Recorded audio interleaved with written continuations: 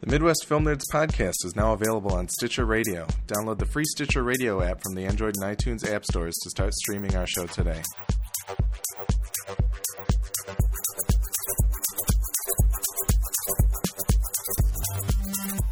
Welcome to the Midwest Film Nerds podcast. I'm Alex. I'm Tim. I'm Willie. Today we're going to talk about what we've been watching, then we're going to move into a little bit of film news, followed by a full review of Mark Webb's The Amazing Spider-Man 2. Yes. Before we get to all that, two articles that you'll want to check out on our website, MidwestFilmNerds.com, where you'll also find all of our previous episodes and show notes to go with those episodes. The one and only Tim Long wrote an article on the Spider-Man team-up issue with the 1978 cast of Saturday Night Live. It's a fantastic read. I think if Stan Lee ever gets on to Saturday Night Live, he should hire you to write to write his jokes. Because your monologue jokes are fantastic. Thank you. So I just want to complain real quick. I want to put this out there. I hate the way I titled it because I capitalize everything, so it looks like a BuzzFeed article. It's disgusting. At least you didn't end it with, "You won't believe what happens next." That's all I have to say. So go check that out, MidwestFilmNerds.com. We are also beginning our summer movie wager. You can find a post on the blog all about that. It's also on the Facebook. Read up on all the rules. Read up on the prizes that you can win, such as a up to $40 movie or gift card, plus a Midwest Film Nerds podcast hoodie, much like the one that I'm wearing right now. That is the only one in existence.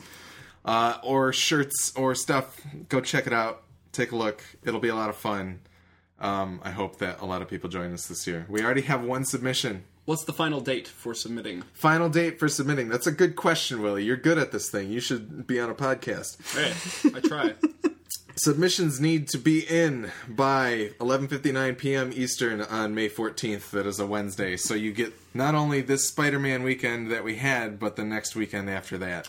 2 weekends of teasers for things to come. Yes. Hopefully. 2 weekends to plan how you think things are going to turn out. So go to bit.ly/MFNSMW in order to fill out a ballot and put it in. That's all in the post too. So go take a look at that. Please join us. It'll be a lot of fun. I'm quite excited. I'm going to recuse myself this year. I'm going to film it out and see how I do. But I don't think I should be allowed to win. You're not going to buy yourself a movie. No, I'll still let you guys win. Oh, okay. If the other hosts win, then you win. Okay. But it's also kind of I also get to look at the submissions too, and I don't want to be there any kind of question of any of that. Absolutely. I'm all about the ethics here on the Midwest Film Nerds podcast, and I just want everybody to feel safe in knowing that they don't have to worry about me stealing their prize from them. We are not going to cheat you out of a copy of Purple Rain on Blu-ray. That's true. Well, Willie and Tim might. I won't. They're not going to cheat you out of it. They're just going to beat you at the game. I'm just going to be awesome. Yes. And smoke you. Yes. I'm going to cheat as much as I can. Tim's going to rig the box up. Tim's actually a billionaire. He's just going to funnel money into movies that he likes. Yes, much like Transcendence, wasn't it? Did he start manipulating? Yeah, he starts manipulating. Okay. We don't need to talk about that movie more. Anyway, so please go check that out, MidwestFilmNerds.com. You can also write feedback to feedback@MidwestFilmNerds.com. Check us out on Twitter at MFN Podcast and all of that good stuff. Give us a phone call. Leave us our first voicemail at 248-7335-MFN, which is also 248-7335-636. And I think that's it for all the housekeeping that I'm going to do at the beginning of the episode. So, Tim. Yo. What have you been watching? Or what have you not been watching? Not a lot. Not a lot. I never have anything to say in this segment, so I'm pretty excited about it. I went to a Lucha Libre burlesque show in the city I live in, beautiful Ferndale, Michigan. If you know anything about Ferndale, Michigan, a Lucha Libre burlesque show isn't that out of the ordinary. So, I never really know what's going on in the city. So, it was fun. Lucha Libre, for those who don't know, is a Mexican-style pro wrestling, and none of these were actual Lucha Libre wrestlers. There was one guy, and he cracked me up. He says he was from parts unknown, weight unknown, and he was a big, giant man, and he could barely move. It was great. So that was funny. The burlesque show I didn't see much of. I don't think they were very good burlesque dancers. I've never been to a burlesque show. I've been to a strip club. but everything was going fine. Oh, I forget they're playing. Oh, tied into a movie. They're playing these old. They're called El Santo films, and El Santo is an old lucha libre like wrestling crime fighter in these movies, and they're great. If you haven't seen them, I've only seen like bits and pieces of them, but I was sitting there watching them. So if you get a chance to check them out, they're hilarious. But yeah, it was a lot of fun. Everything was going well until we realized they had $3 shots of tequila, and then the night got away from us. Yep. Got dark. As it often does when Yep. tequila comes into the picture. But I mean, Cinco de Mayo, you gotta celebrate. I figure. It's true. I don't know. No, nothing other than that. I've been reading. I've been reading Cormac McCarthy, the Border trilogy, and I just wanted to. I'm reading The Crossing right now, which is the second book, and it's really funny to me because whoever had it before was taking notes, and all of a sudden around page 100 they stopped taking notes, and I figure it's just because they killed themselves because it was so fucking depressing. But that's about it. That's all I've been doing. And I watched All the Pretty Horses, which is the first novel in that. I watched the movie version of it, which wasn't great, but it was okay. It's worth a watch if you. Is there you're anybody notable involved? Matt Damon, and I think Billy Bob directs it. Okay. Yeah. Okay. Penelope Cruz in too, it too. right? Yep. So.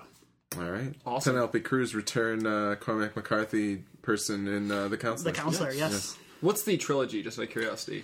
It's All the Pretty Horses. It's kind of like a Western trilogy. It's All the Pretty Horses, The Crossing, and then Cities of the Plain. Oh, okay. I think is the third one. Yeah. Are they tied together at all, or are they just... They're more all Western? thematically, Okay. and he ties them together in the third book, if I remember correctly, because he follows two different characters in book one and book two, and the third book they kind of converge. So Interesting. All right. Cool. Well, Tim, thank you for what you've been reading. slash experiencing. I like to bring a little bit. What you've been different. drinking. Yeah, what I've been drinking. You bring the culture into the... I'm letting you know why I'm taking $3 shots of tequila. It's because I'm reading Cormac McCarthy books and just being depressed. I didn't realize the two were connected. Yeah. All right, Willie, what have you been watching? I have marathoned True Detective. Finally. Hashtag True Dicks. Yes, Hashtag sir. True Dicks. TRUDIX. With I've been wanting to watch it for a while. You guys recorded a bonus episode quite a while back and have all watched the show beginning to end and all seem to enjoy it. So I wanted to do it while I could do it because we have HBO for Game of Thrones right now. Yeah. So I was like, on demand, let's do it. And oh my god, wow. That's a show. Isn't it? It's probably the best dramatic television I've seen in maybe ever. And that's really weird for me to say that. Yeah. I will say it takes a couple episodes, at least for me, it took a couple episodes to kind of dip my toes in the water, get a feel for what was going on. It's a show that has a lot of different elements coming into play, and then like disappearing for an episode or two, and then coming back. And I think it benefits from a marathon viewing too. I think there's so many different little clues to what's going on, and different false leads and true leads, and leads that they thought were false but aren't false, and just False detectives. crazy True stuff. detectives. Yeah, totally. That I think it's nice to sit down and watch it like as quickly as possible. Yeah. It's like one big movie, really. It is. Yeah. And it's such a great. It captures the fear, like the feeling of being uneasy about everything so well. And you don't feel dirty after you watch it, even though the stuff you're watching is pretty disgusting. But you just feel so like unnerved by it. Yeah. It's more effective than most horror movies. Yeah. Certainly recent horror movies in regards to that. And it's one of the scarier stories that has ever been put on television, I think. It's scarier than anything I saw in American Horror Story over the course of me watching that, the one season I watched.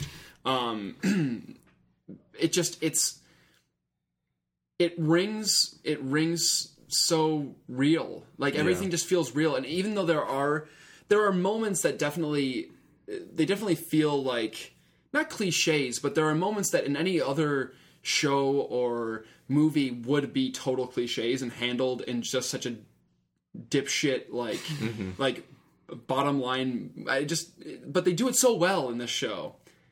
I don't know. I loved it. I absolutely loved it. I want to rewatch it, which seems strange because it's a detective story. It shouldn't be, once you know the outcome, it shouldn't be that like. But I want to rewatch it knowing what I know now. I think there's because of the mystery, the function of the mystery. I think having some of the answers allows you to take a step back and look at more. Because otherwise you're along for the ride the first time through, and then the second time you can be a little bit more objective and notice. Yeah, I really wanted to, I thought about rewatching it again. Yeah, I have too. Too. So I'm definitely going to watch it again before we don't have HBO in the house. Definitely watch it. I don't if you have any interest in anything good, which is a very wide net to throw, but no, seriously, you're doing yourself a disservice if you don't watch this show. I recommend to you, Willie, and the audience, both the Slash Filmcast episode, they did a bonus episode on True Detectives, and we did a bonus episode. I think they both went in two different directions, and I think it'd be interesting to listen to both of them. I think there's a lot to get out of both episodes, and if you watch True Detective, you're probably like, I kind of want to talk and know more about all of this. It really is surprising to me that it's the kind of show that you could sit there and take notes on. Yeah. And go back and there are so many literary references in the show, and there's so much story behind what's going on that you have to seek out on your own. Yeah. If you want to do that. But it's all complete on its own too. Totally complete. And that's the thing is, I mean, when I used to watch Lost, which I love, I would take notes, literally take notes, because there's but for very different reasons. Yeah. And it was fun to watch a show again where I was invested enough in what was going on and interested enough in the mythology of what was going on to say I'm going to go do some research. Yeah. Absolutely. So it's honestly, you have to watch this show. Figure out a way to watch it and watch it. Get HBO for a week and just plow through it. Steal your parents' HBO Go. Make it happen. Yeah, I don't care Can't what you just do. get HBO Go passwords? Aren't they just out in the air, floating? You're just going to grab one. There you go. If they're there, I want one very desperately. But no, it's if you are a fan of any sort of just great storytelling, it's a great story. And it's not for the easily offended or easily nauseated, but it's definitely worth a look. So yeah. All right. Is that all you've been watching? Yeah, I've watched. We did the review for Godzilla. Yeah. I've been watching some of the older Godzilla movies here and there. I bought a bunch of them on Amazon. They're really cheap. If anybody has the same nostalgic love for, I think a bunch of them are going up on Netflix. They might have already. I had heard that was happening, and Crackle a lot of is them. a bunch of them too. Crackle, okay. Yeah, if you have, Is that a subscription service as well? That's It's Sony's free video that's cool. service. Yeah. So it's like a Hulu, a free version of Yes. yeah. Okay. But I've watched quite a few, most from the second period of Godzilla movies, which was from 85 to 90 something or other, pre-Godzilla 98. And they're a lot of fun. They really are. You have to leave your everything remotely rational at the door when you walk into these movies. But when you do that, you're watching Godzilla. Just have fun with it. And they're great movies. I think they're better movies to watch with a group of people. Because there's something about it's like watching professional wrestling. Your hero, your Hulk Hogan, your giant reptilian Hulk Hogan shows up on screen to save the day from the villains right at the last minute, and you just want to throw popcorn in the air and scream. It's a lot of fun. They really are. And I'm still looking very forward to, in a couple weeks, watching the new one and seeing how I feel Gareth about that. Edwards, but Godzilla. But it's very easy to get a hold of Godzilla movies, and it's very easy to get a hold of Godzilla movies cheaply now. Yeah. So if you haven't watched a Godzilla movie in a while and you enjoyed them as a kid like I did, taped off a TV, do yourself a favor, buy a couple, because I guarantee you'll still have fun with them today. Yeah. I really do. Totally. Yeah. All right. Game of Thrones started season 4. It's very good. Not going to say anything. Don't want to spoil anything. Check it out. It is Tim, great. don't watch it. I'm not going to watch it. I know. Community season 5. I finished that. I honestly think that it's over? It's the best season of Community. It is. It's the best season of Community that I have watched. The season 4, they call it the year of the gas leak in the TV show because they don't want to remember it at all. And I think they do a very, very, very good job of recovering from it. Some of the best guest stars. I have a question, and this might be a weird question. Maybe I kind of fell out. I actually got tired of it around season 3. Okay. I think it got a little too cynical for me, and it felt. Is it like that still, or is it a little lighter now? I think it's a bit lighter. Okay. I think it's a bit lighter. Because that's kind of why I didn't jump back into it. Season 4 gets really light, like stupidly light. Yeah. Like Soulless Husk of the original show. Right. No, I'm not going to watch that. But season 5, and I do think you could probably skip over season 4 and not really miss too much. You just kind of, like, if you read a quick synopsis of what happened, you'd be caught up. Okay.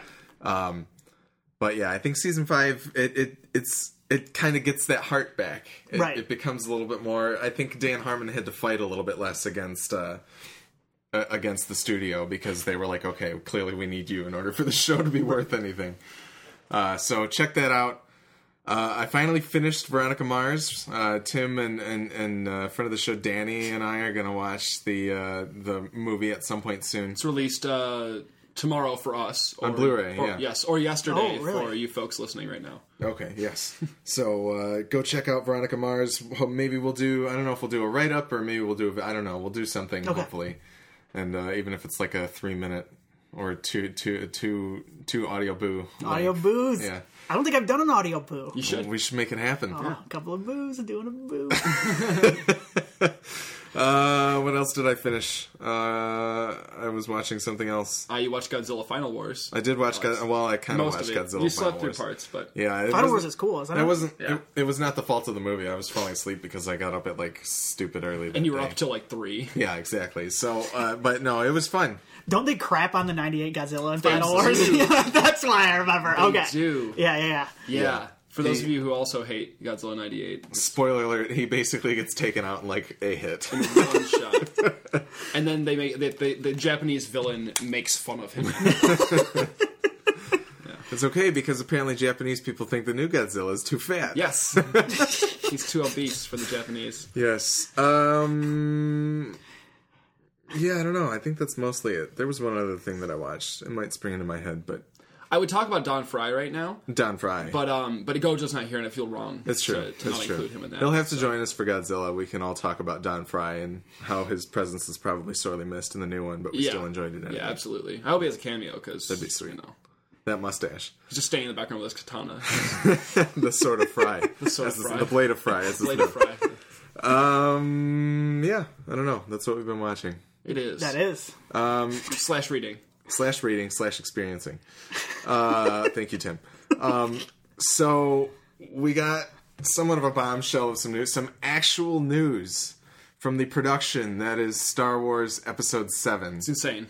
It's insane. Yeah, it's not, we didn't get articles. Well, we did get all the articles that are like, maybe this person's in Star Wars. Maybe this is who they're playing. Well, yeah. The new thing now is now that we've seen the cast, now that everybody's just gonna be like, well, I wonder who's playing who. That's like really it's never. I thought it was going to end, Alex. I'm sad Nick isn't here because he brought up a good point. He was like, why are you, Alex? Because I said to him after when we went to go see Spider-Man, I was like, I don't want to talk about Star Wars ever again. I'm good to like never talk about Star Wars. He was like, why do you feel that way? Like, why do you feel that way as opposed to, like, Marvel? Like, there's Marvel stories coming out all the time. Like, I made a comment about how anything that has been written about Star Wars in the past 6 months is just not worth reading at all. Like, none of it. No, you're totally right. There's no point in reading any of it. Whereas we still get a ton of Marvel stuff, and I don't feel that much vitriol against the Marvel stuff. Well, I think the difference here is that when there's a Marvel article, at least it's like, hey, these people talked about this. Let's talk about what they talked about. The Star Wars thing is like, here's a roundup of all the rumors that have been flying around with absolutely no precedence at all. That's the problem. Is if it's usually with the Marvel stuff, it's coming from some sort of source that's at least marginally reputable. Something like Deadline or some of the trades and stuff, like the online trades and stuff. But even like not necessarily even on that. Like I think the Marvel fatigue, we definitely got a while that was like, oh, El Mayimbe of Latino Review thinks that the Justice League is going to be in the Marvel movie. Like old. Like that basically, yeah. Like I got sick of that stuff too. Mm-hmm. Like we can go back on the podcast and listen to me complaining about that probably. Maybe not, because I try not to talk about rumors too much. Well, and all the madness with Jason Momoa and all that, like I was really done with that. That's true too. Yeah, that's true too. So it's not like I'm that, but I don't know. It's still, well, I mean, I'm sick of talking about. I don't want to speculation's fun and all, but I don't You know. know what? And it's also, Star Wars has got something to prove to me before I get excited about anything that happens, because That's true, too. it's fun to talk about Marvel movies because they're good. And like Star Wars has been crap for when Phantom Menace came out in 1998. 99. Half of Star Wars movies are terrible. Like, think about that. It's true. And you know what? Some people don't like Jedi that much. I like Jedi. Jedi is my favorite. Yeah, I like Jedi, and I know some people. So really, if you're one of those people, if you're a Star Wars fan, you like 2.5 movies apparently out of the 6. Like, it's ridiculous. That's true. So like, I'm not going to get too excited about The it. Harry Potter franchise is a better track record, Yes. technically. Oh yes. I can't Oh, it's not believe I'm saying technically. Yeah, it does. I mean, I don't know. So yeah, it's hard for me to get excited about it because I haven't liked anything. Yeah, and I don't know. I feel like I've grown out of Star Wars. that- Like, and it's like, even with Marvel, like, I've more recently become a Marvel fan. But anyway, this is a little bit too much nerd drivel. On to the actual news story. Let's talk about the actual news and not be hypocrites like Alex is just outlining right now.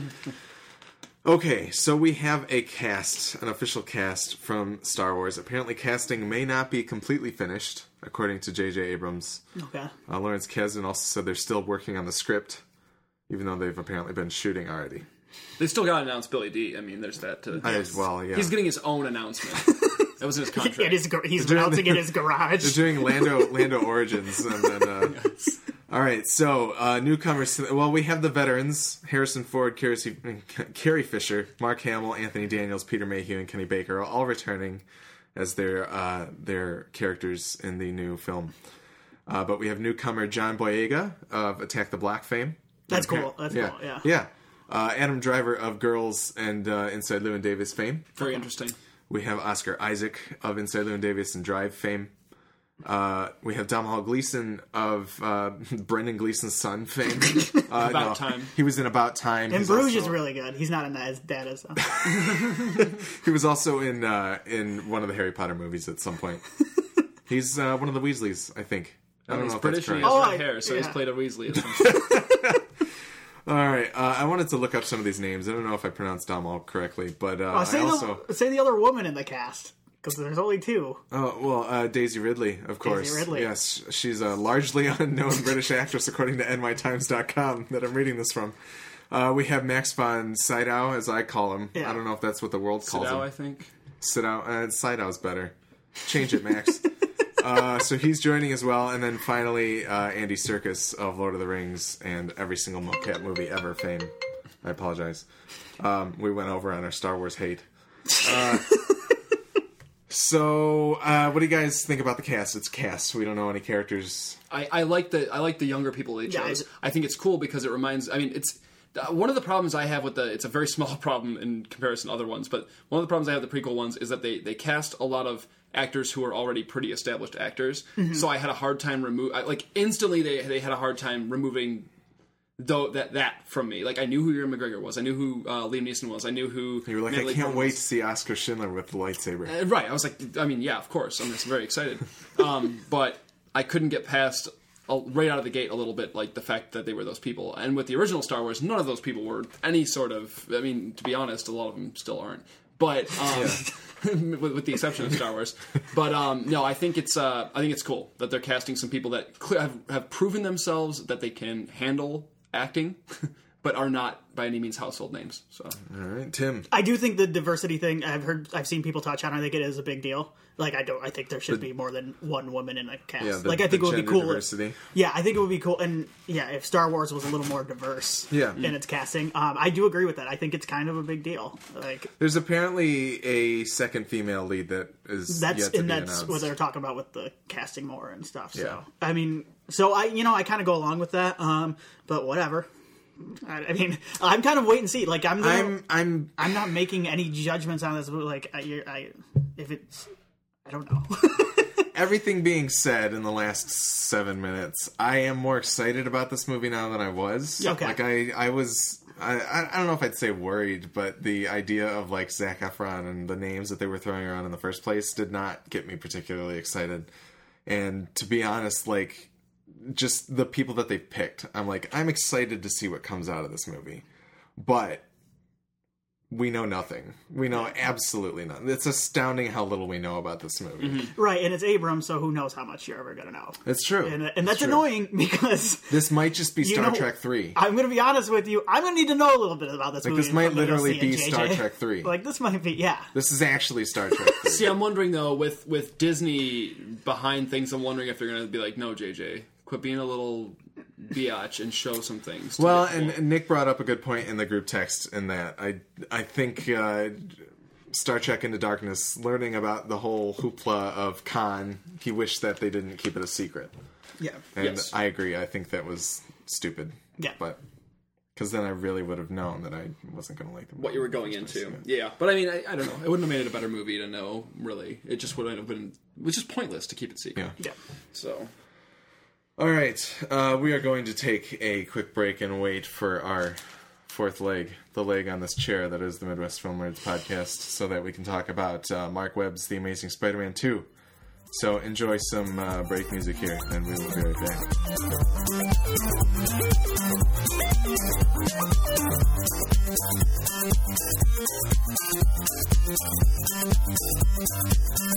Welcome back. We've got a fourth guest with us now.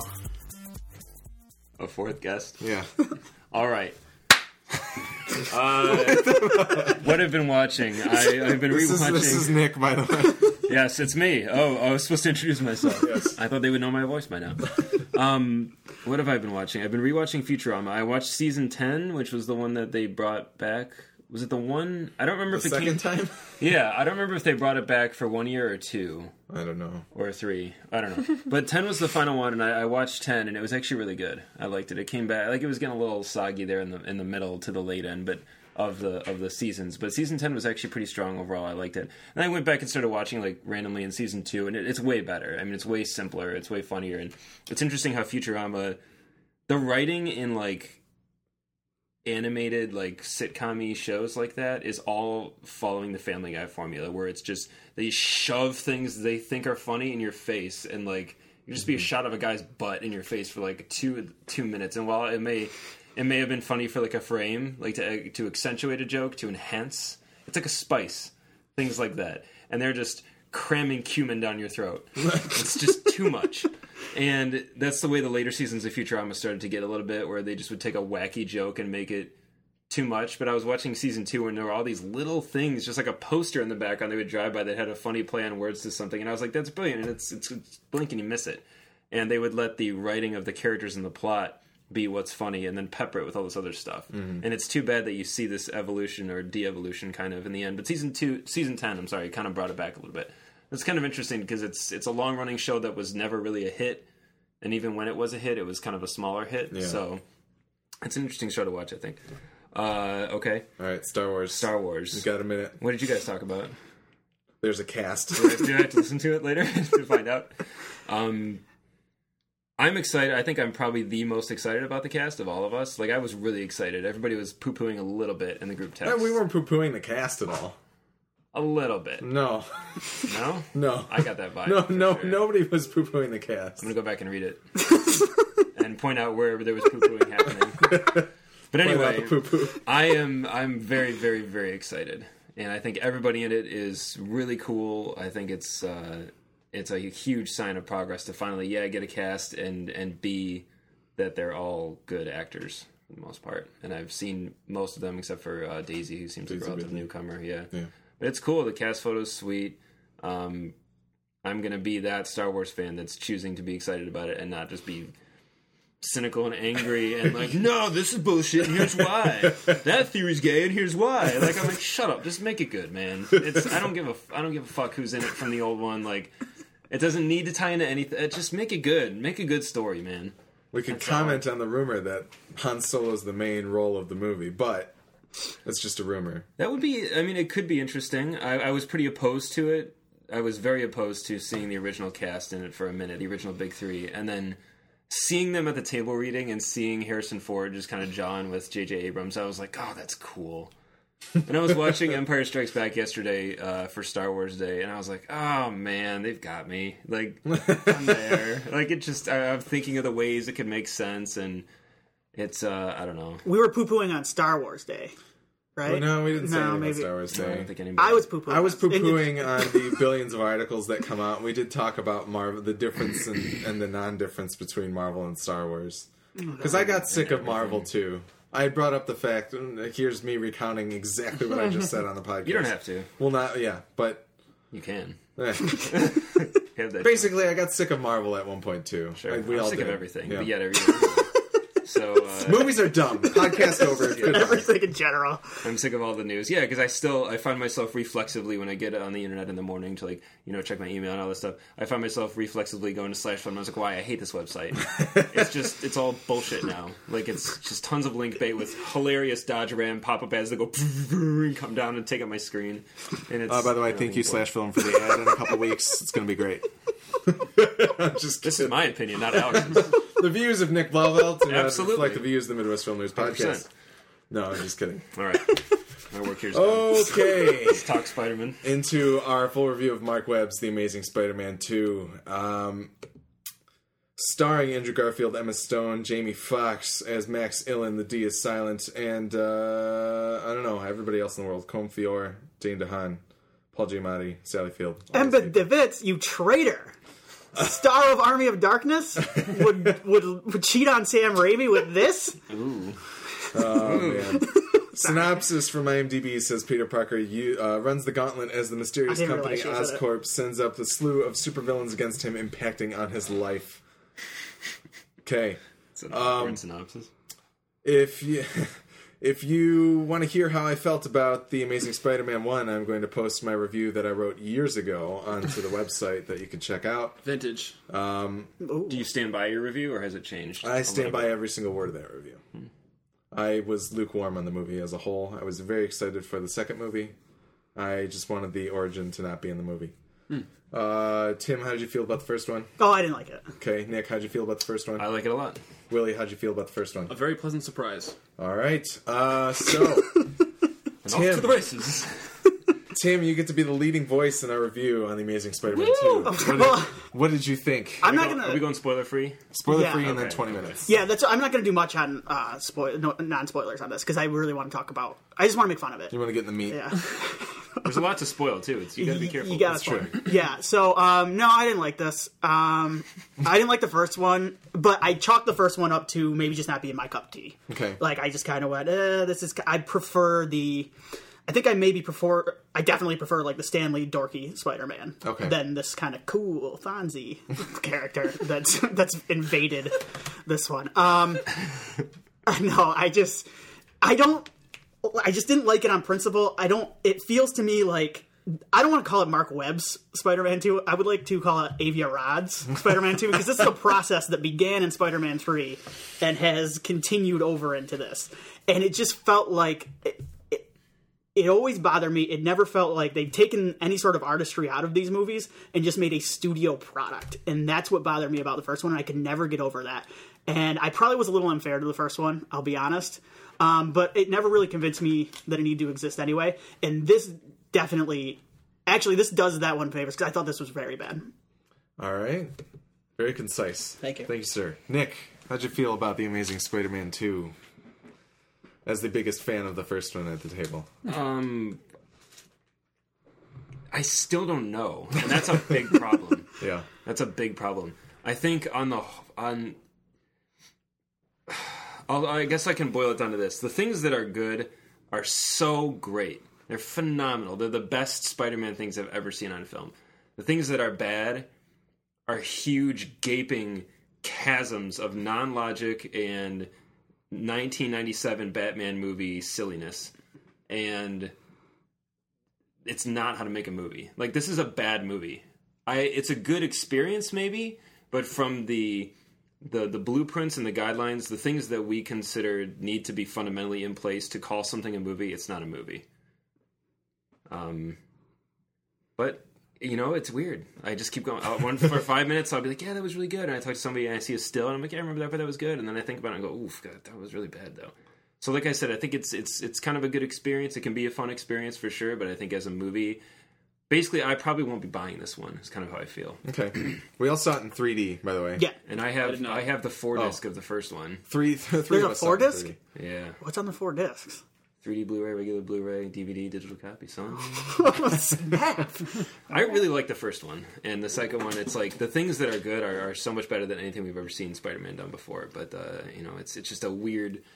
You never know. A scene ends and you don't know what you're going to get next. Like it's like you're constantly resetting yourself for like, is this scene going to be funny? Is it going to be scary? Is it going to be like you? It's just a grab bag. It's a pinata of a Spider-Man movie. Like you bash it open, who knows what the hell's going to jump out at you? It's crazy. All right, Willie, what did you think about The Amazing Spider-Man 2? I didn't like it. There are some things I enjoyed. I thought the action scenes were, for the most part, pretty damn well done. The swinging stuff. Anytime he's swinging, I think this movie and the first movie in this series did a better job overall of showing off the cool poses that Spider-Man can strike and kind of the different way he can use his webs to do things. That's one of the things I really have appreciated about the last couple. I will say that there's a lot more creativity in the action scenes than the filmmaking is a lot more dynamic, which fits Spider-Man. Sure. Absolutely. And you see a lot of those iconic kind of. Like, I remember when Todd McFarlane was doing Spider-Man, he struck some cool poses. Like, he always drew him in these cool poses that were, like, didn't make any sense, really.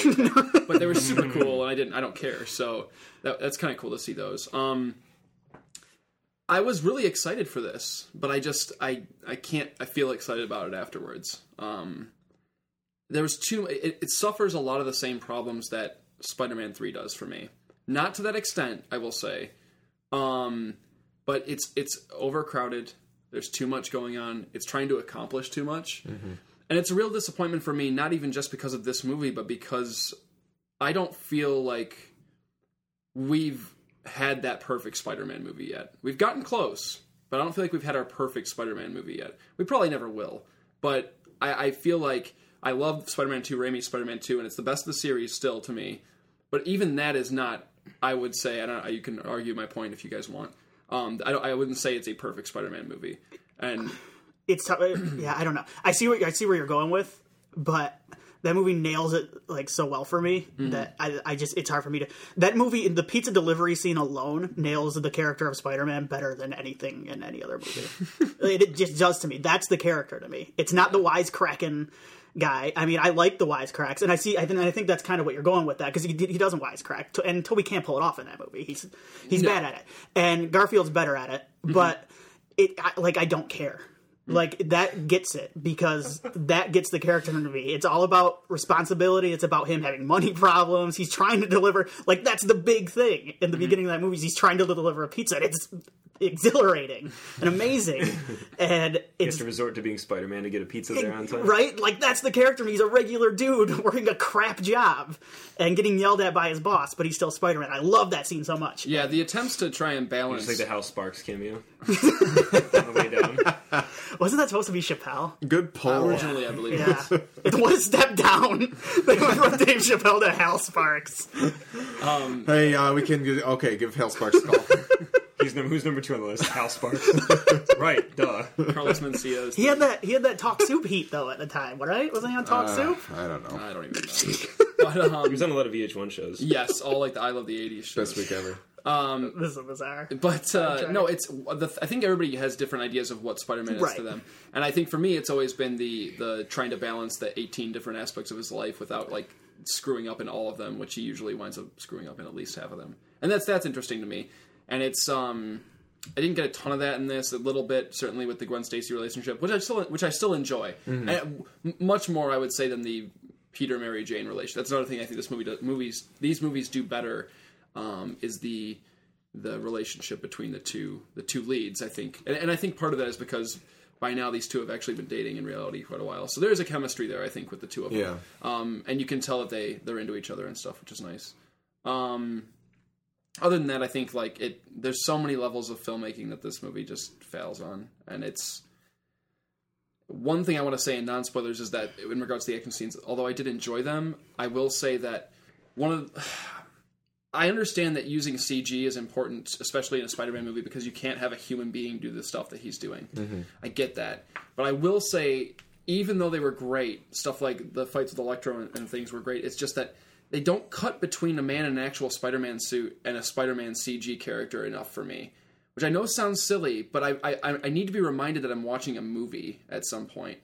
and not a video game cinematic. And this normally does not bother me in movies, which is strange that this one it stuck out to me, but I just like I felt so exhausted by just the sheer amount of CG spectacle being thrown at me a little bit that it took me out of it a bit. It removes the human element. Yeah, it did a little bit, and they didn't make an effort to take a breath during those action scenes to remind me that I'm watching a movie, like with characters, not with, you know what I mean, with human beings in it, not just CG creations flying around. So that bugged me a little bit with the action scenes, I guess, but I don't want to say too much more.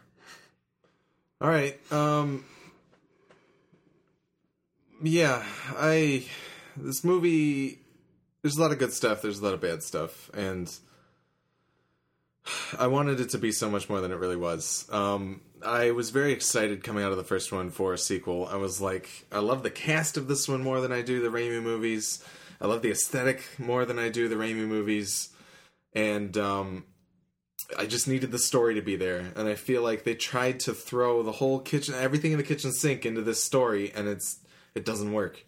It feels like Iron Man 2 on steroids. It's like, here, let's shove this full of everything so that it's a stepping stone to what we want to do later on in the series. And it doesn't work in Iron Man 2, but I almost take that more because at least they're trying to combine 6 franchises and not just blow one out into more movies. It's very strange. I still love the cast very much. I think everybody who is cast everywhere is fantastic. Jamie Foxx, whatever. Dane DeHaan, ugh. So some of the villains, maybe not. I thought Paul Giamatti was a lot of fun. Yeah. I was surprised at how much I liked Paul Giamatti in this movie. It was a cartoon. It was amazing. Yeah, but it just, I don't feel like they sat down and were like, what is the story we want to tell here? I don't think they boiled it down to like, these are the things, this is what we want to get across. They were just like, okay, let's weave this thread in here. Let's make the spider web this great web of everything. And really, they just made like a really disgusting looking web that no spider would ever want to live on. And it makes a movie that I don't want to watch again. Like I honestly, like I wanted to go see it again in 2D, but I was like, I don't want to put myself through 2.5 hours of this again, especially just after seeing it. Like and that's rare. Like I wanted to see Transcendence a second time. The only reason I didn't is because I didn't have the time. But, and I didn't enjoy that movie that much. I'd rather go watch Transcendence than Spider-Man again, which is very weird to me. I don't know why, but it's true. Anyway, I don't know. I enjoyed the score a lot, except for anything that had to do with Electro, which is, I don't know. I can't wait to extrapolate on that. Normally I love Hans Zimmer, and I'll listen to whatever he puts out, but it just, it was so strange. I applaud him for trying to do something unique and different for like the villain, like he has been trying to do in a lot of different movies, but it didn't work this time around. No. I had some issues with the CG, particularly Daylight Spider-Man CG. To me, it felt like they didn't quite get the lighting right, and it's hard with like the vibrant blue and red costume on. Like he didn't feel like he was part of the world. And Nick kind of brought up the idea that maybe the 3D made it worse, and that might be true. That's part of the reason why I wanted to see it in 2D. I've just kind of given up on it, honestly. It's such a hard thing to get, I think, and they haven't gotten it right. Well, I haven't had of them. Like this is the first one that I've had a really big issue with it. I don't even count the first one just because it's whatever. I mean, but like, I've had issues with it in all. Even like the first one and all the Raimi movies, I was okay. Like even the Raimi movies looked really good in a lot of spots, but I don't know. Two, yeah. I remember 1 and 3 having big problems, but yeah, maybe so. And it's been a while since I've watched those, but this one for some reason it just really stood out to me in the beginning of the movie. I was like, he doesn't look like he's part of this movie. He just looks like he's swinging in front of it, which. Part of me thought maybe it's the depth that the 3D gives it that is the issue, but I was looking at the trailers last night and I was like, no, this still looks really strange. Okay. Like the lighting is just not quite there. It's in that uncanny valley for CG where it just looks, they got so close to real that my eyes don't want to think that it's true. Maybe that might have something to do with my issue with the fight scenes. Yeah, like maybe like if they could have, tweaked it a little bit better than I thought. And the nighttime CG didn't bother me very much at all. I thought that mostly looked good, especially fighting Electro and stuff like that. But the stuff in the beginning, it was a problem for me. I found it interesting, and this isn't really spoiling anything. One of my favorite moments in the first movie, and Tim's least favorite moment in the first movie, was the Coldplay music video that happens in the middle. I want to put this out there. Okay. I don't necessarily have that big of a problem with the montage. I just don't like Coldplay. Okay. Yeah, Okay. I was making fun of Coldplay. Okay. So. I thought it was a really kind of beautifully done montage, and it kind of encapsulated that. Like, if I was Spider-Man and I just flirted with a girl that I really liked, I would totally go out there and like swing on chains and stuff in like a warehouse and listen Nick, to Coldplay. get on re-editing this with a different song for him. Well, I can do it myself. Do you want to hear I don't know. Maybe the electro dubstep song. some a little bit of Tom Waits to bring it back down? But this time around with the Philip Phillips song, it was interesting to me because I felt like at least with the Coldplay song, that song is a couple of years old. Philip Phillips is like yesterday, like, and that's still on the radio today, right? And hearing it in the movie was very strange. Like, it like immediately took me out. I was like, well, and it hits like it's just so sudden. Like this movie at one point, it's like they loaded up 8 different trains with movie scenes and were like, take them all to the lab for processing, and they all smashed into each other and sent scenes everywhere because this movie is so schizophrenic. It's doing one thing and then all of a sudden it's like left turn and then right turn. And thank you. It's just absolutely crazy. You just reminded me that the first, like, and everything Max Dillon, like everything where he's still Max Dillon, is just straight out of In Living Color. It is an In Living Color skit. That's all it is. And the cast, Jamie Foxx, I didn't really have, and then I thought about it, like, this is a terrible casting choice. Jamie Foxx could never play a nerd ever. Like, look at the guy. Like, serious. Like, Jamie Foxx beat the crap out of nerds. Like, that's what he did. And, like, there's no way he could properly play a nerd. And so he plays it like an In Living Color character. It's a That's the caricature, only way Jamie knows. This is the worst performance I've ever seen. Like, I like Jamie Foxx a lot. He's been amazing in recent stuff, but he's awful in this. And it's very, like, I feel like the villains here are really weak to me. Like, Rhino's the strongest, in my opinion. Yeah, I forget. That's what I want to... Oh, that's how I wanted to sum it up.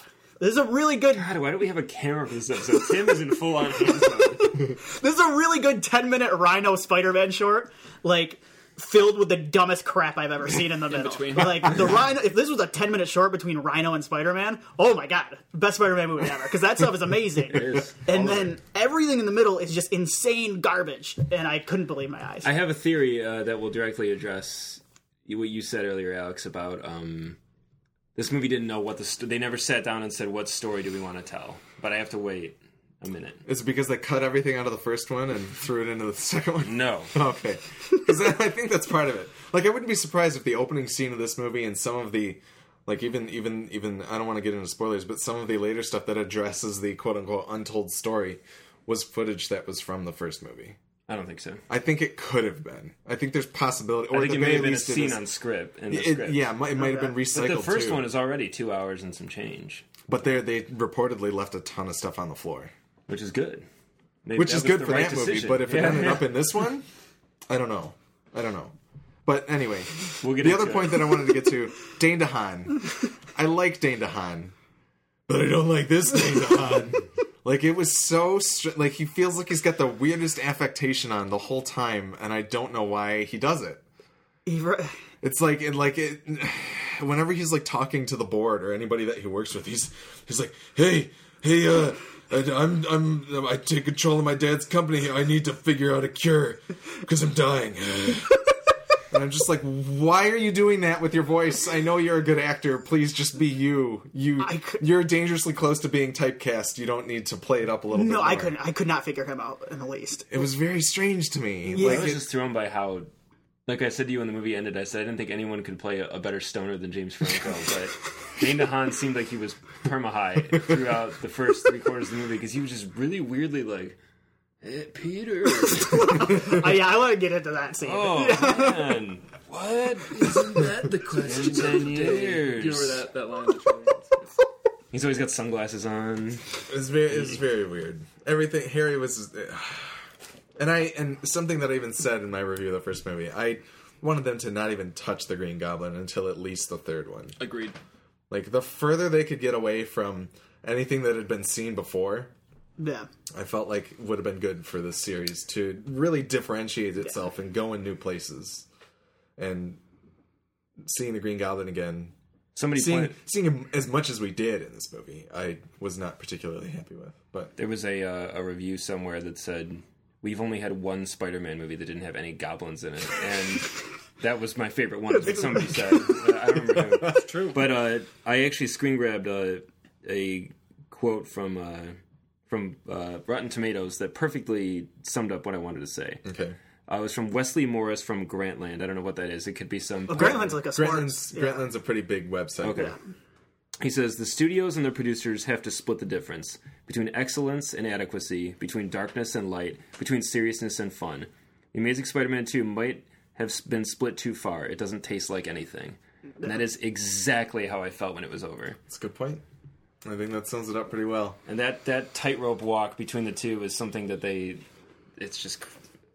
I think you got to have a vision and you got to see it through. And if your vision has kaleidoscope eyes, then don't be a director. Yeah. don't make. I don't think. Yeah, like I said, I'm not completely sure he is a director. I think Sony is directing. I don't think this is Mark Webb's problem. Yeah. I think it is his problem. I think the parts where Mark Webb is allowed to shine is amazing. Like, the guy has a visual eye that's great, and his romantic footsie stuff is really, really good. Yeah. I'm not a fan with Mark Webb. I don't like 500 Days of Summer at all. Fair enough. So I've still never seen it. So I haven't liked any of his movies, so it's hard for me to defend him. But I feel like I should a little because I don't think. But I also think at some point a director has to make his own movie, and I don't know if he's able to do that. Well, and I think a lot of the romantic stuff is good because those two are really good together, and I'm not sure how much of it is his. So fair enough. No, I'm a self-professed very large fan of 500 Days of Summer, and I have a lot of faith in Mark Webb, but I think I was very surprised to see that he was returning for the second movie. I was very surprised because it seemed like everything that we heard that he fought with the studio a lot. And that's what this movie feels like, a movie that got away from a director who should be directing small movies like 500 Days of Summer. And he just can't control what's happening. That's a good point. Not to mention Kurtzman and Orsi. Oh, well, we'll talk about them, Alex, because I wasn't on the Star Trek Into Darkness podcast, and I want to celebrate their work. All right. Well, I don't know. I don't know if any of us can we recommend this movie?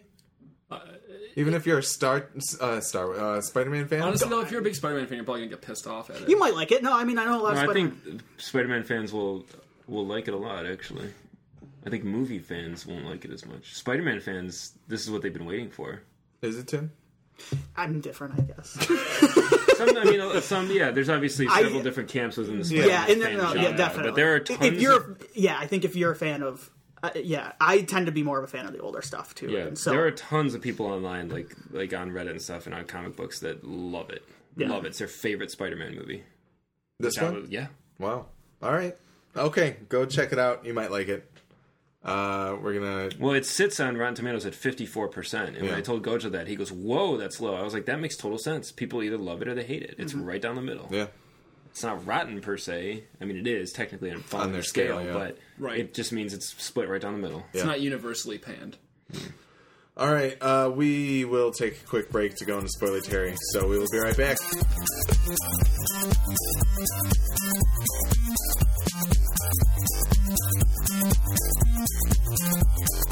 Welcome to Spoiler Terry for The Amazing Spider-Man 2. Tim. Yes. Talk about spoilers. Gwen Stacy dies. What? Yeah, horribly. I laughed hysterically when it happened because it's the most violent thing I think I've ever seen in a movie. They killed Gwen Stacy in this movie, who is one of the two people I actually think I like in these movies. And it made me go, I don't think I want to watch another one because this is a character I like, and you just murdered her horribly. And I really didn't like the way to do it because in the comics, it's really tragic. If I recall correctly, it's basically Spider-Man's fault. I mean, he snaps her. It's not. I mean, it's Goblin's fault. He catches her leg and he catches her and snaps her neck. One of the beauty things, though, is we don't actually know if she was dead or not when he found her on the bridge. Right. Technically, I'm just saying. Right, and wasn't she going in the water? She was dead. Yeah. But in this, it's so over the top the way they do it. I mean, these filmmakers are villains. Like, they're dastardly. Like, this is sadistic the way they do it. They basically give the character of Gwen Stacy throughout the movie everything she ever wanted. She's a valedictorian. She's going to Oxford with her boyfriend, and they're moving to London together. It's perfect. Like, but it's so over the top and silly. Like, and you know they're gonna kill her because Orky and Kurtzman, my boys, have no shred of originality in their bones. Like, dude, it's all right. They're gonna give her some triple blood. I was gonna say, this is the second movie they've used magic blood in a row. This is ridiculous. How do they keep getting away with this stuff? I'm surprised they didn't fake everybody out and just switch the deaths of Spider-Man and Gwen Stacy like they did in Star Trek. Oh, Tim. if only that had happened. But so they give her all this, and you know they're gonna kill her, and you're just like, stop being mean to this poor girl that we like. They're telegraphing that she's gonna die from the very first. She talks about death 18 times in the movie. She's like, I hope I live a long life and I don't die by the end of the film. Like, that would be really unfortunate for me. Like, seriously. It's and then her actual death scene, I kept laughing. I couldn't stop laughing because it reminded me of Hot Tub Time Machine, where the guy is just like sticking his arm, like, watch out for your arm, like it's gonna fall off. And because she keeps falling off things, and it's so ridiculous. No, not only that, but also before that, like I thought. I was like, maybe they're not going to kill Gwen because we got past the scene where she's on top of the bridge. Yeah. I was like, this is where it's going to happen. And then it doesn't happen. And then she just starts stumbling down gears in the clock. I felt so bad because there was this kid behind me and he was really worried about her. I'm like, oh boy, son. And so that happens. And then they kill her. Like, she doesn't just, like, Spider-Man doesn't grab her and like her neck snaps off screen, but she drills the floor in the most violent manner possible. And I'm just like, oh, you didn't need to show that. Like, this poor girl. Why do you hate her so much, filmmakers? But it's so funny to me because they do such a poor job of handling the script that basically what happens is, and it cracked me up too, he's haunted by Ghost Dennis Leary throughout the film, who I think they just do one shot of, like the same shot, and they just put him in. They put him in front of a green screen with a cop car. He's just always leaned back and judging and have this vacant look on his face, basically like I did throughout most of the movie. So what happens is she dies, and at the end he grieves a little, and then all of a sudden, like, you don't see any more of Ghost Stacy. And then he goes in, and it's basically like he's a refreshed Spider-Man. Like, finally got rid of that weight, Gwen Stacy. Like, it's so weird to me that, like, it was just so poorly handled that... Fair enough. That's kind of how I took it. And then, here's one thing I really do seriously not like about this version of their character is Peter Parker gets away scot-free with, like, he has very little hardship in these movies. And then they go out of their way at the end of this to basically absolve him of any responsibility for her death by having Gwen Stacy say like 90 times, like, this is my choice. Like, I'm going with you. This is my choice. So it's just another thing, like, totally not getting the responsibility part of the Spider-Man character. And that's why I don't think this is, I think they get the quips and the Spider-Man action, but I think they miss a lot of what I really like about the character. Oh, and then I have to point this out because this is how dumb the movie is too. She's like, oh, I know all the schematics and the grids and stuff, and then she runs up to like I can't remember, but there's a big button that says like emergency stop. Oh, like, thank God Gwen studied the schematics on that one. How else would she find? And the other thing they get wrong, and it cracked me up too, is Peter Parker is the furthest thing from a nerd in this because he has to look up batteries on YouTube and how they work. Yeah, I was really kind of angry about how not smart Peter Parker was. Peter really not smart. And I don't know if he's not smart. He just doesn't give a shit, which is kind of funny. But like I was just blown away, and like I don't know. It's just at times such a weird interpretation of the character, and I get some of it, and some of it I think works well, and I think Andrew Garfield does a fine job. I like Andrew Garfield. I think he's really good, and I don't think I've seen him get much credit for this, and I don't know if he's doing the acting in it, but whoever's acting in the Spider-Man suit does a much better job, because Tobey, first of all, was never in the Spider-Man suit. Yeah. He was just lazy. And like, the Spider-Man, like, talking stuff in the first three is just really terrible for most of it. And whoever does this is very good. They do a very good job in it. So I'll give them that. But no, this is terrible, and I hated the villains. There's a really funny scene halfway through. I felt very embarrassed throughout more than half of this movie. Like, I felt bad for a lot of people involved. But Dane DeHaan, and they have a scene, it's so terribly written, where they get together, and they're just like, remember when you were my friend 8 years ago? And then he's like, yeah, way to cover up your unibrow. And they bro hug. I'm like, who's writing this shit? Like, this is terrible. And then they go skip stones together. It's so dumb. Like, this movie. There are some horrific lines of dialogue in this movie. I will say that. Like, in all honesty, like, and I'm not like appalling. Like, how did this get by? You know, like how did it make it in the final cut? And stuff like, there's a scene where Spider-Man and Harry are talking about he's denying him giving him the blood, and he takes off. And I swear to God, Harry, like I don't remember the exact line, but he's like, "You're not what I thought you were, Spider-Man." And then he like hits a table. It's like so bad. Oh no, you're a fraud, Spider-Man. And it sounds like it's straight ripped from a '60s comic. But you know what? Not good in a good way. There's a line in the, and I love it so much, and I don't know, but there's a line where Dafoe delivers it in the first Spider-Man movie. He's like, "We'll meet again, Spider-Man." Like, this is awesome. But it worked there. But it worked because that movie knows, and this is another problem with this movie. This movie has no idea how to balance like a comic booky. It doesn't know what it's going for with comic booky. It's going for like the 90s Batman stuff, like Batman Forever and Batman and Robin. It's not as good as that. Well, it's not as good as Batman Forever, but it has no idea how to balance that. And the first three did a much better job of kind of balancing that tone, I thought. And this is just wildly all over the place. I just don't think it knows what it's doing. No.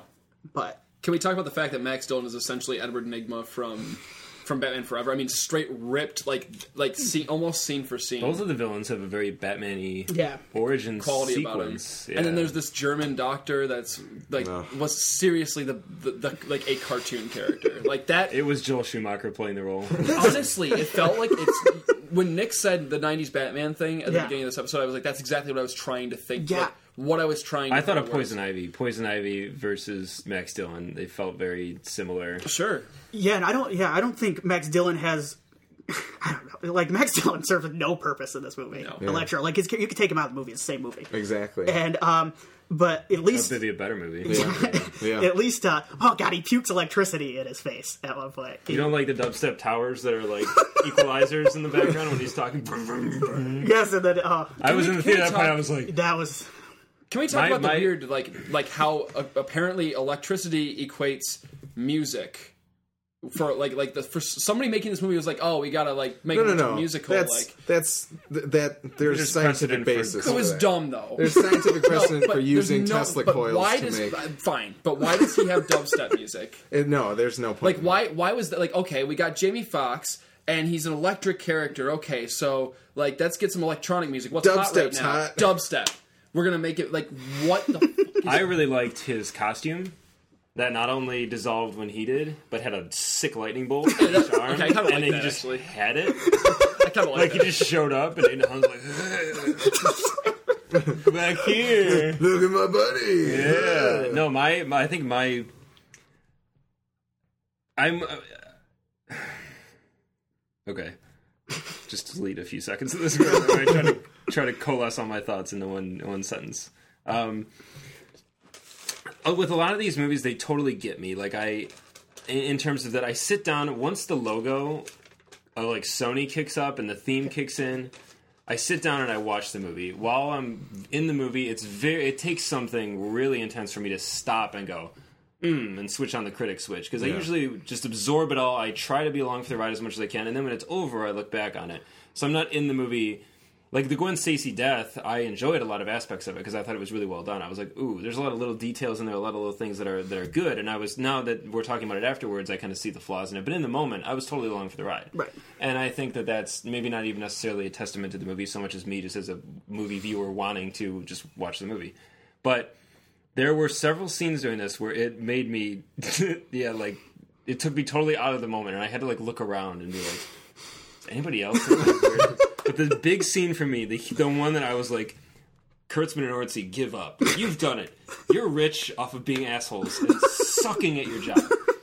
Because the scene when Harry is talking to Felicia and she vomits all of the exposition he needs to know about the secret area. She goes, I overheard something. And I'm like, okay, that makes sense. I mean, people overhear things. She overheard 3 paragraphs of highly detailed... No. I had the exact same issue, but I had the revelation later. It's that Comfior fed it to her to give it to him. That's the point. You think so? Yes. Comfior fed it to him so that he would go and look at the special projects, and then it would be him in the files so that he could get ejected. She did look kind of guilty, actually, when... Like, I think there's a function behind it, and I totally agree. Because I was like, why did she overhear, like, everything she needed to hear in the world? But is this anywhere in the movie, or are you just, I mean... No, this is heavy lifting by you, though. This isn't that much... I didn't have to lift that hard. I didn't get that but not whatsoever. Because nothing in... There was not. I mean, this movie already is so over the top and silly. Why didn't Comfior go, I had Felicia lure you down here so I could finish you? Like, yeah. I would have appreciated that. There are goofy, like shark with laser beam on their heads, James Bond, and Austin Powers villains that make more sense than all of the bad guys' motivations in this movie. So if that villain's going to do that, if he's going to like play Harry, then run with it. You've already got 17 other forces of opposition. Why not make Comfior, instead of just a comma in between sentences to get us to the next scene, actually make him another villain? My point about it being lazy writing is still in force. Absolutely. But I also... And why did Harry go, what? I don't think... Why do you know all that and I don't? I don't think that I had to do that much heavy lifting, but it's still really, really sloppy, really poorly done. And the scene is so horribly executed. Yeah. It's just that literally made me. I sat back and I was laughing. I was like, "What the hell? Like this is so zany. This is Scooby Doo villain." This conversation has kind of made me want to watch this movie again because I just remembered another funny part. But when Electro, Max Dillon, he's got the gap teeth as the nerd, and when he drops into the Electro eel, his teeth they show a shot of it. His teeth close. The gap in his teeth close. That was like serious. I remember, oh my god, I can't believe I forgot about that. But I remember in the theater going, huh? What? Now, Alex, does anybody in this movie understand how electricity works? Probably not. Okay. Because I couldn't figure out. No, I mean... Can you vomit electricity on somebody if you have electric power? Normally, you can't become a being of pure electricity. Okay, so maybe I'm That's the problem with Electro. I think for me, the biggest problem is they don't ever bother to... justify. Like, Spider-Man never gets home, pulls off a mask, and goes, whoa! Yeah. What the hell was that? Yeah, he's just kind of like, hey. He's like, got him, beat him. Like, doesn't he want to know? What the fuck did I just fight? Like... It's weird to me that Electro's a tough character, and that's why I liked that they went with him because they hadn't done him yet. Sorry, I didn't mean to interrupt. Alex, No. But like, he's a tough character to get right, just because I'm never sure all he can do in anything. Like, he seems to have a lot of powers that have never been clearly defined. He's still beatable, except for when you put him in a bathtub. Right. Yeah. Oh no, a bathtub that looks exactly like what Wolverine goes into when he gets the. And then the kids, the nerds on the camera, they explain how Spider. They're like, yeah, you had a rubberized suit, blah blah blah. Like when they interview him, and that was really funny. Thank you for explaining that away, kids, in the movie. Spider-Man's okay because the suit's rubber. Okay.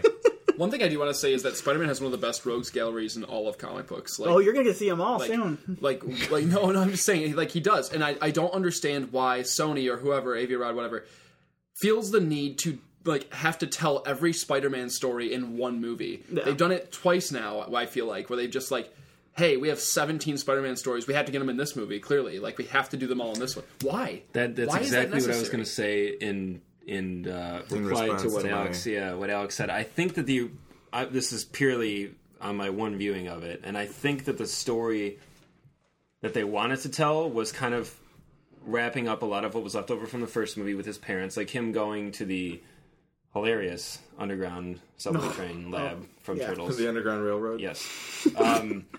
I think some of that and some of Oscorp. I think I can kind of see what they wanted to do, but I think then they were like, "Oh, let's make the Sinister Six movie," and then pretty late in the game, they probably brought in the Wonder Twins, Kurtzman and Orsi, to say, "Hey, help us with this franchise." I don't think it was that late in the game. Yeah. Actually, I'm pretty certain that I mentioned it in my review from 2 years ago from the first movie. That they're going to make Sinister Six. That they're going to. Are they writing Sinister Six too? Sinister Six. Oh, that those two. Oh, yeah. It may not have been those two, but I mean, bringing the Sinister Six into it so prominently, I think it might have been a semi late in the scripting phase. Yeah. Because all that stuff is what feels awkward. It's like they took from the movie before and the movie after. And like I wanna go to this movie and I wanna take out a lot of the Harry stuff and Goblin stuff and see how it plays then. because it might be a little bit better. Or take out... The thing is, what do you remove? It's like... I would take you've out got- Electro. You've got cancer. Your whole body is ridden with cancer. Where do you start? Like, which tumor do we take out first? I think, it's just- seriously, what it is to me, okay, I didn't want to see the Green Goblin, but if you're going to do the Green Goblin again, take out Electro. Rhino's fine as he is. Take out Electro. Take all that untold story stuff, put it back into the first movie, or do it better this time around. And just... leave all that Sinister Six stuff to after. Like, you know what? Don't even bring the Rhino back. I loved that scene. Don't even bring it back. Put that at the beginning of Sinister Six or something like that. I don't care. Can I just ask something real quick? And you guys might not have the answer for this. Is the next Spider-Man, Amazing Spider-Man movie? Is it the Sinister Six? I think it's Sinister Six. We don't have Sinister Six is filming in January. Right? They're getting their own movie. The only Like, it's movie called that The has Sinister Six. Is Spider-Man in it? I don't know. the only movie that has a release date is the Amazing Spider-Man 3. It is coming in 2016. Okay. That is the only of the Venom movie, of Amazing Spider-Man 3, of Sinister Six. That is the only one that has a release date. I thought that. Okay. I'm so confused by anything going, because I just don't. It like I don't want to get into it. I don't understand any other plans. I don't. Gojo and I talked about this the other day briefly, and I wish I had taken notes. But basically, what we said was take all the two things: either take Goblin and Gwen Stacy's death, push it to the third movie, because really that's where it would make the most sense. Absolutely. Just push that back. Introduce Harry by all means. Sure. Yeah. I like the idea of him having a childhood friend who, for some reason, is the most powerful kid, and he's friends with Peter. But that I didn't mind so much. I didn't mind them kind of being bros. I didn't mind the kind of stupid, childish nature of their hangouts, because really they're just picking up where they left off. They don't know how to behave together as adults yet, so they're going to skip stones. They're going to talk about girls. They're going to act like kids because they're not really adults yet, even especially with each other. But. Or if you do kill Gwen in this one, I was shocked by it. I'm kind of curious to see what 3 entails, because Gwen's already dead. But that would have been the more predictable route, going Goblin and Gwen's death in 3. So I am curious to see what they come up with for the third. I don't think it'll necessarily be good, but I want to see what they come up with. But if you have Goblin and Gwen in this one, and you want Gwen to die, have Goblin kill her, have Peter and Harry not know who each other are, keep their friendship growing all the way through the end of the third movie, but keep the rivalry growing too. So Peter is his best friend in the world is Harry now, who's there for him when Gwen dies. But secretly they hate each other's enemies, and they don't find out who each other are until the climax of the third movie, pretty much. And then, that would be awesome. But when Harry immediately flies down and goes, "Hey, Parker." Yeah, he was just in the mood to kill. And I was like, okay, we're going Literally, there. the only reason Green Goblin was put in this movie is because they felt some sort of weird responsibility to make it a Goblin character that killed Gwen Stacy. Right. If they were going to they should have just, honestly, either Electro gets removed and you make Green Goblin the lead villain of this movie, or Green Goblin gets pushed to the next movie and you have Electro be built up more as a character, so when and have him kill Gwen. Like that it doesn't matter that it's Harry that kills Gwen. Ooh, and the other option we said was that Gwen at the end of this movie actually leaves. I mean, if you go with Route A, where she dies in the third movie, she actually leaves and goes to London at the end of the movie, and she and Peter part ways. And the third one takes place 4 years later. And he's been Spider-Man in the prime of his Spider-Man-ness for 4 years. He's just killing it. Yeah. And he's focusing solely on being Spider-Man now and trying to get by because Gwen's not there to distract him. She comes back to town. They hit it off again. And yeah, then, there's so many other ways you could have handled it. Every way was better than what they did. Yeah, and I'll just real quick, and I almost don't even want to put this out there because I might get into another, but I'm going to put it out there anyway. Do it. But and all these things are why it makes a bad movie. But I think why it's a really bad movie to me is I'm still not completely convinced that Peter Parker has any sort of arc in this movie. Like the character. I think he does. I don't think he grows at all as a character. I think he starts off really good at Spider-Man, and then at the end of the movie, he ends up being really good at Spider-Man. Like, that's kind of what he is. Well, the arc that they want him to go... Okay, I wanted to talk... God, there's so much that I want to talk about with this. It's like I almost want to cut out what we've been watching and just have 15 more minutes of this. But it's kind of a good idea. Mine stays intact. So they do the function again, which I love. This is one of the few things that I loved in the first movie. How Peter doesn't listen to that final voicemail from Uncle Ben until after Uncle Ben dies. It's like it's the last scene of the movie. Okay, that's where they should have had the with great power comes great responsibility moment, and they didn't. Yeah, but I liked that idea. They did it again. They copy pasted it with. They took Gwen's speech that she gave in the beginning of the movie, and Peter doesn't listen to it till the very end. It's true. And all of the growth that Peter does is from Corpses? the last 10, 15 minutes of that movie. Yeah. Like, it's just... I don't know how to go on anymore. And then Gwen is like, you need to be Hope, Peter. And then, bam, he's right back to being Spider-Man. Give us some damn time. Like, Right. seriously. If you're going to do a freaking Empire Strikes Back, fine. Let Peter end this movie down and not wanting to be Spider-Man anymore. Yeah, one of my favorite endings of any movie is the end of the first Spider-Man. I love the end when he walks away from her. Yeah. Like, that's great. That's so good. And that's kind of what I was like, this movie should kind of end on a downer to me. It shouldn't end with him fighting Rhino and and saving a kid from Spider-Man. Like, this movie should end with him kind of low. Yeah. Because it kind of sucks what just happened, Pete. Should be in a bar at the end. Not really spoilers, but if you want to talk about a movie that ends up happier than it should, it's not Captain America. It's this movie. Yeah. And this movie is like, Peter, you're the hope of the world! Well, some people have really enjoyed that fact, because they still view Spider-Man as an uplifting, as a positive guy, a guy who gets up when he's knocked down. And he can keeps do going. that. I can see that, but it's just he never really gets knocked down that hard in these movies. He doesn't have that in these movies. He doesn't have that Peter Parker bad luck. He just gets off with everything basically. He's kind of like Ferris Bueller, but like he's never beaten down in these Can't wait movies. for the Spider-Man of Wall Street.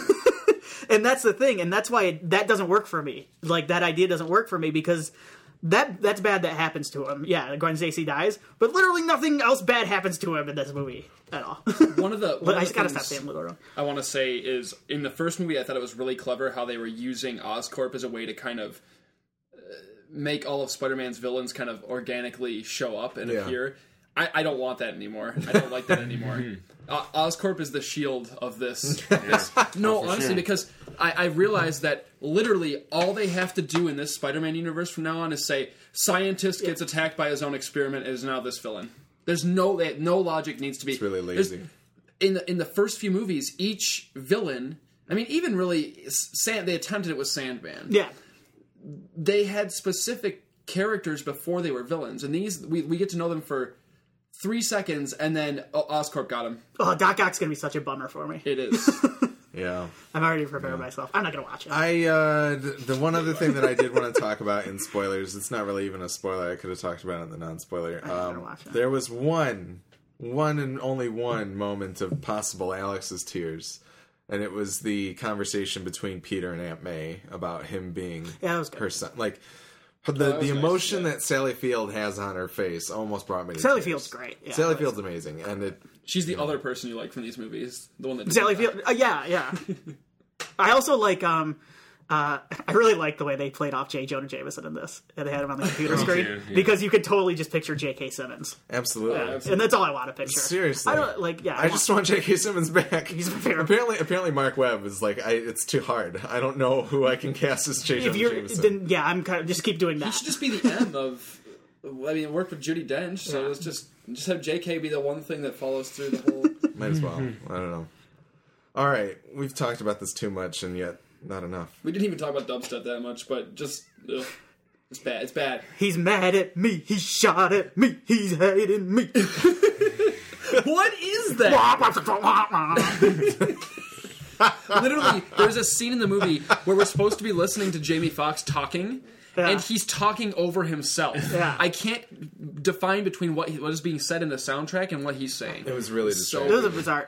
That was at least funny though. I at least laughed. Shut up.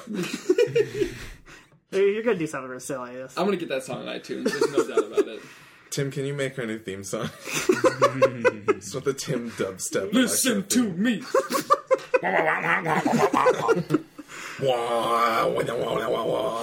But have fun, guys. I need to vent. Thank you.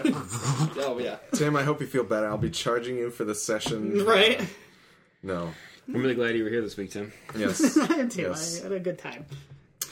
All right. It's a bummer. This was my, I think, number 2 most anticipated movie of this year. I think we've had that. Notably, I don't think it was on my list, but Transcendence was my number 3. So. Oh gosh. I hope that doesn't mean Godzilla's gonna blow huge chunks. I'm pretty sure that was my number 2. They usually come in. I through. think this. Tim had the Raid. too at Yeah. number 1. This was either my Not number Team 2 or 10. 3. I don't remember exactly.